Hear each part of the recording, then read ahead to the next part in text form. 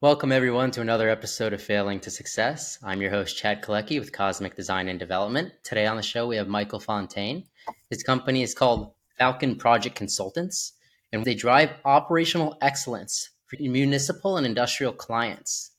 So you were just telling me about the story of the refineries that you used to drive by growing up as a kid. Could you share that with us, Michael? Yes, absolutely. Michael Fontaine, the Falcon Project Consultants. And growing up as a kid, I was actually born in a small island city called Galveston. And as we would either leave Houston and head to Galveston or go from Galveston to Houston, we would always pass by the refineries and the petrochemical plants and the different manufacturing facilities. And it always intrigued me as a kid. I would see the smoke plumes come out, and I would always be intrigued by two things. Firstly, I knew that they were major economic drivers for the region. So many people needed them for jobs, and we needed them for the equipment and the things they produce. But on the other hand, we also knew they polluted the water, they polluted the air. And typically speaking, people fall on one end of the spectrum. People are stark environmentalists and don't want the plants to be there, or other people fall typically on the other end of the spectrum and they really see the economic viability of them. However, I really fell somewhere in the middle. I wanted to really bring about the operational efficiency of the plants to make sure that they could operate from a commercial perspective and be profitable so that people can have jobs. But also I knew that they could operate more efficiently, then they could still get the output they needed without adversely impacting the air, without impacting people's health, and without adversely impacting the environment. And that's something that really drove me to do what I do to this day. And it's something that really inspires me even to this very moment. And I enjoy it. I love every moment of it. So what was your path in getting started in the industry?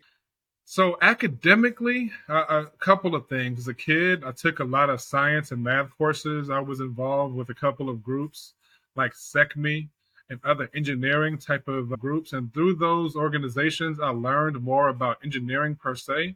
And I also got to go on field trips to water facilities, to refineries. I got to see how they operated from an inside out perspective. And over the years, I also met many different people who worked at the plants. And so from that inside information, if you will, I learned more about the operations. I learned more about the markets. I eventually got a degree in economics, so I learned more about the global petrochemical markets, the global energy markets. And I learned more about how the region really depends on more or less our number one import, our number one export are the things that we make is what we call the 225 corridor or along those Gulf Coast refineries, and really just found over the years ways to maintain the economic viability, but also to make them competitive with plants abroad and other parts of the country so that we can maintain, again, from a very selfish perspective, the jobs and the local economy. But again, also from a very selfish perspective, as someone who loves the outdoors, the beaches and the clean air and the communities, because those communities are the people that are my family, the people that I love and care about. And so we need the waters to fish and for recreation. And for some people, they're fishermen, and so their commercial livelihood. But then also the plants themselves also provide a lot of the products that we need here, from coatings on airplanes and the hospital equipment for another big part of the industry here, which is the medical center. And even for things like the food that we eat, a lot of those plants make a lot of the fertilizers and a lot of the things that are just really critical and just really mission critical elements for our economy and for our society. And just moreover, these facilities are faced with many different constraints. And among those constraints are things like a labor shortage, skill shortage, a technology shortage.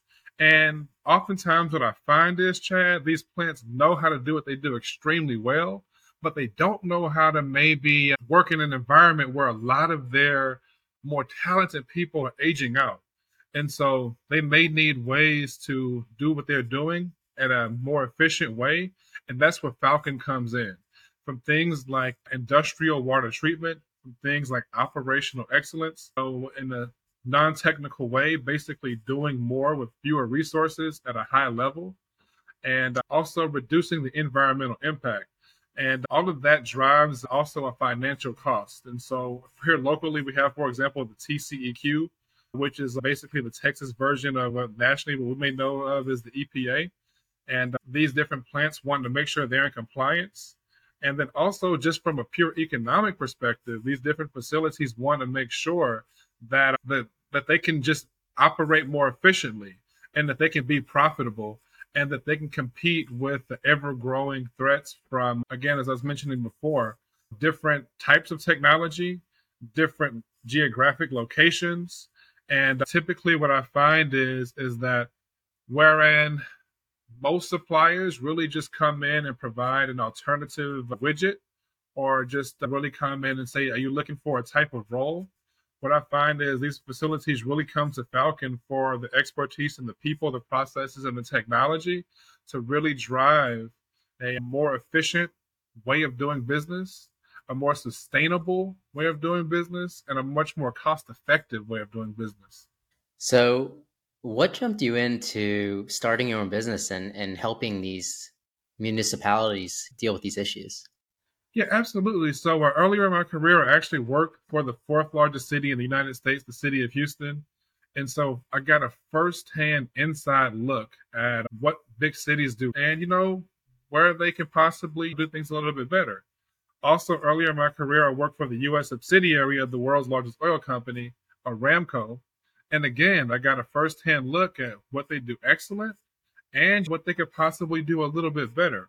And when I looked around the market, I saw a lot of smart people, a lot of great companies, but I just really saw ways that the market wasn't being addressed. And I just looked at the world and I said, if it is to be, it's up to me. And so I really wanted to go out and attack those areas. And so that's what we do.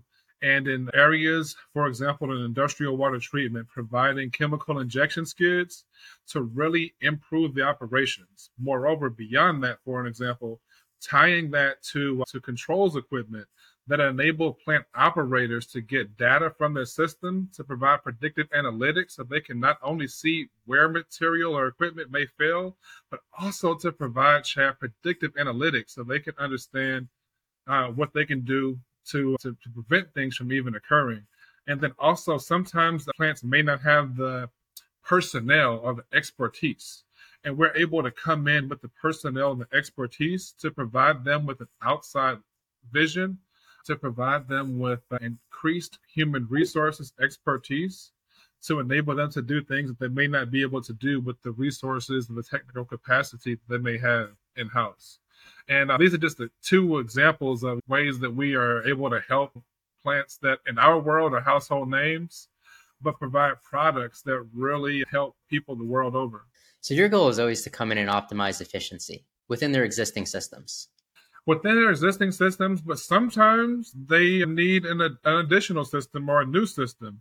And one example of that is an industrial water treatment. A lot of times, plants may be operating in an environment where they're doing, for example, a process where they may be doing like coagulation and flocculation for their industrial water treatment. We can come in and provide a system wherein there's no chemical injection. We can eliminate the odor. We can also eliminate sludge, and we can also reduce their electricity costs. And this is an example of the type of technology that we can introduce to these facilities that may not even know exists. And so, to your point, we can either improve the existing process, or oftentimes we can even show them a new way of doing things that they weren't aware. Because when you understand that they're very smart people, very talented, but they tend to work within their silo. But because we have a more holistic industry look and we're coming with different ideas because we have a wider swath of applications that we're typically working with, we can bring new ideas and innovations and introduce synergies and offer a level of expertise and perspective that they may not have internally. So you're coming in and you're introducing these technologies. So you're, let's say, going to the company that manufactures this new innovative system and you're connecting them with your client. Is that how that process works? So it just depends on the application. So typically the way that it works is the actual relationship is going to be with Falcon and the actual facility. Let's just say hypothetically, I'm not going to say the name of the client, but it's one you might know. Let's just say in this case, a petrochemical plant. The relationship is with the petrochemical plant and with Falcon. And the first thing that we typically do is we come in and understand what they're doing currently, and we understand where they are trying to go. And so the solution or the remedy might be the people they may need to improve, enhance, or change out, or the process they may need to improve or introduce a new process, or they may need to modify or change or upgrade the technology, or maybe some combination, elaboration of the three. And so it's not one cookie cutter. We come in. So basically, a combination or elaboration or some combination of the three, and really to help them achieve what they want to achieve technically and commercially and safely to achieve their goals.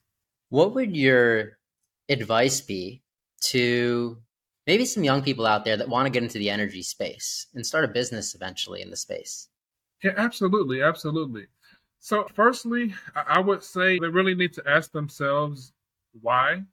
And I would really say start with why, because the space is so large and so massive that there's so many different unique problems that can be solved. And whatever interests you the most is what you're going to be most passionate about. And that's where you're probably going to drive the most value. Moreover, I would say visit my website, www.falconprojectconsultants.com. Connect with us. And there's a lot of good resources, technical and commercial, where young people can learn more about the industry. And then also, if there's a question that they may have that they don't see, they can also reach out, and our team can also produce that content and maybe provide them with the resources, either Falcon resources or third-party resources to help answer their questions. Well, I was going to ask how people reach out to you, Michael, but now we know. And Yes, probably on yes. LinkedIn as well. Yes, on LinkedIn. So the website again is www.falconprojectconsultants.com. You can also, on the website, sign up to join our newsletter. You can also call me directly at 713-425-6497. And on LinkedIn, I can also be found there as well. All right, we're going to be blowing up your phone, Michael. Okay. So, Yeah, that sounds good. Sounds good. thanks, Michael, for being on the show. And thank you, everybody, for listening to another episode of Failing to Success. I'm your host, Chad Kalecki with Cosmic Design and Development. Make sure to like, comment, and subscribe, and we'll catch you next time.